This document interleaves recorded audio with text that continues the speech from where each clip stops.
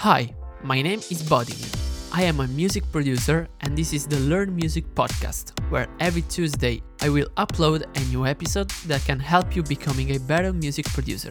In today's episode, we will talk about the 6 elements of a professional mix. Actually, before to start the episode, if you are a music producer, singer or rapper, pay close attention to what I'm gonna say right now.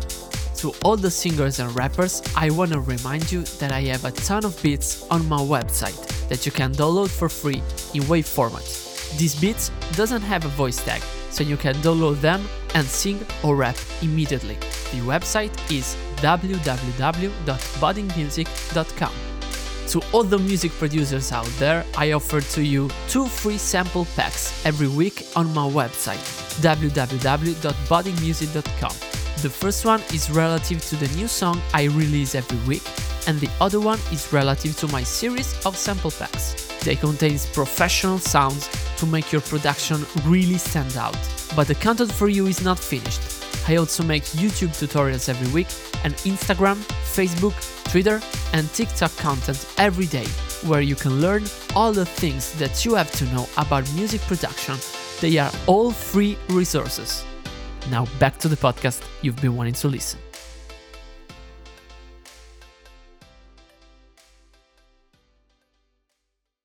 In today's episode, we will talk about the 6 elements of a professional mix. You will learn how to achieve a professional mix, how great mixers think, the 6 elements of a mix, and the point of interest of a mix. Whether they know it or not, most great mixers have a method in the way they approach a mix.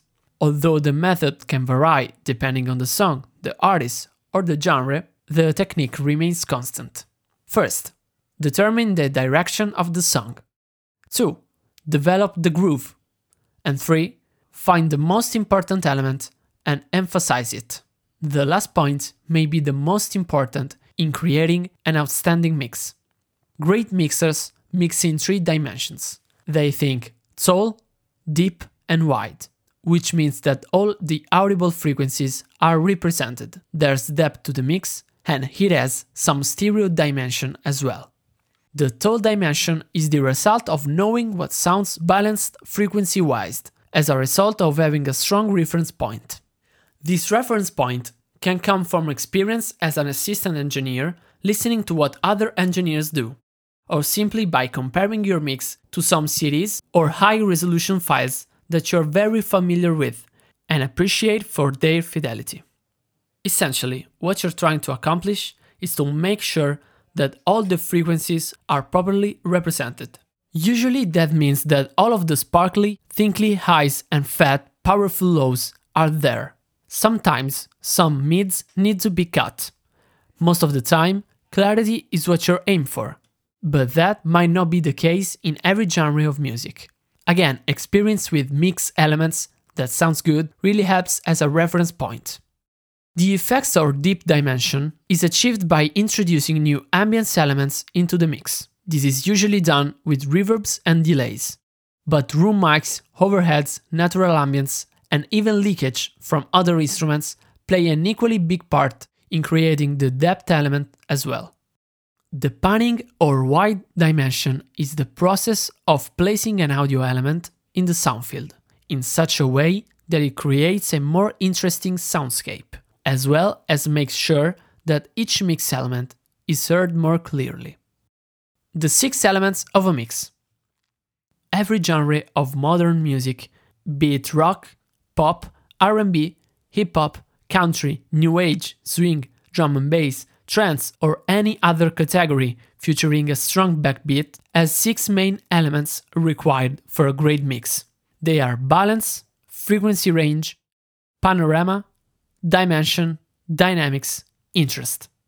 Balance is the volume-level relationship between musical elements. The frequency range is having all audible frequencies properly represented. The panorama is placing a musical element in the sound field. Dimension is adding ambience to a musical element. The dynamics is controlling the volume envelope of an individual track or the entire mix.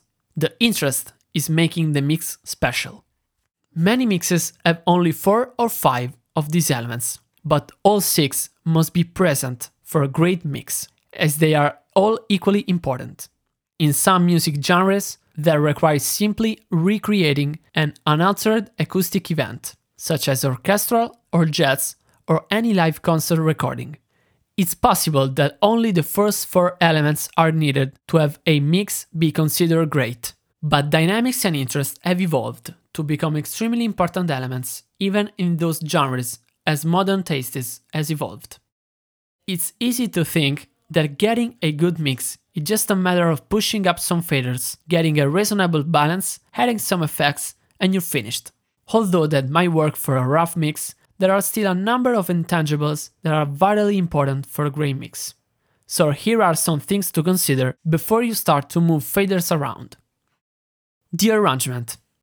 It's really easy to get caught up in just the audio portion of being an engineer, but unless you seriously consider how the music itself is put together, your ultimate product probably won't sound great no matter how good you are at balancing tracks.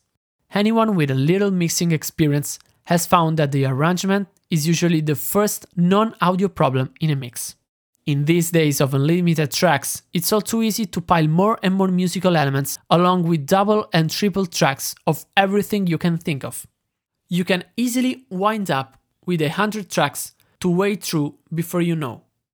And that gives you an impossible task of making it sound like something more than a wad of dense audio goo.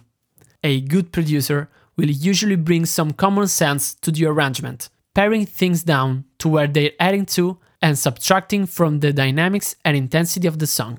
But sometimes the producer can also be the one demanding everything but the kitchen sink be added in.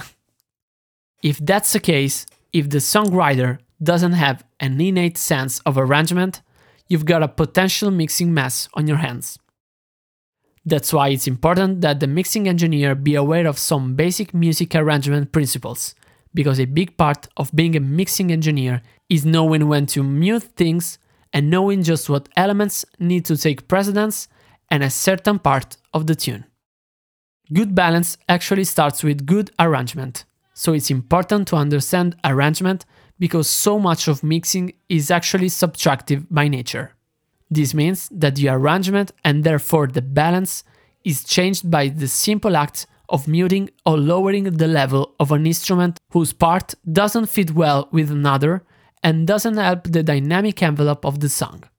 If the instruments fit well together arrangement-wise, so they don't fight one another rhythmically or frequency-wise, then your life as a mixer just became immensely easier. The point of interest. Every song has something that's the main point of interest or something so compelling that you can take your ears off it. If it doesn't, send the song back to the drawing board. It's not complete. Although having control over the first 5 elements mentioned earlier may be sufficient for many types of audio jobs and might be just fine to create a decent mix, most popular music requires a mix that can take the song to another level. Although it's way easier with great tracks, solid arrangements, and spectacular playing, a great mix can take tracks that aren't particularly special and transform them into hit material, so compelling that people can't hear enough of it. It's been done on some of your favorite all-time songs. So how can we get to that point? More than being just technically correct, a mix must be as interesting as a good movie. It must build to a climax while having points of tension and release to keep the listener subconsciously involved. Just as a film looks bigger than life, a great mix must sound bigger than real life. The passion and the emotion must be on a level where the listener is sucked in and forced to listen. And what's the way to do that? Find whatever element is the most important to the song. In some cases, such as dance and hip-hop music, the most important element is the groove. Yet in other genres, such as country, is the vocal, but in rock and pop, it might be a signature line or hook, or even the groove or the rhythm. Even though the most important element is often the lead vocal, it doesn't necessarily have to be. It could be a riff, such as from the Rolling Stones' Satisfaction and Start Me Up, or the intro to Coldplay's Clocks, or the rhythm of the verses of Arctic Monkeys' I Bet You Look Good on the Dance Floor, or Lady Gaga Born This Way. It's always a part so compelling that it forces you to listen to the song. Thank you so much for the attention, guys. For more content, remember to follow me on all the social media platforms. My name is Budding Music, and feel free to go to my website and download all the sample pack for free. Also remember to tune in the next week. The next episode will be about how to choose the right monitors. Always on Tuesday, always on the Learn Music podcast. See you the next time. Ciao!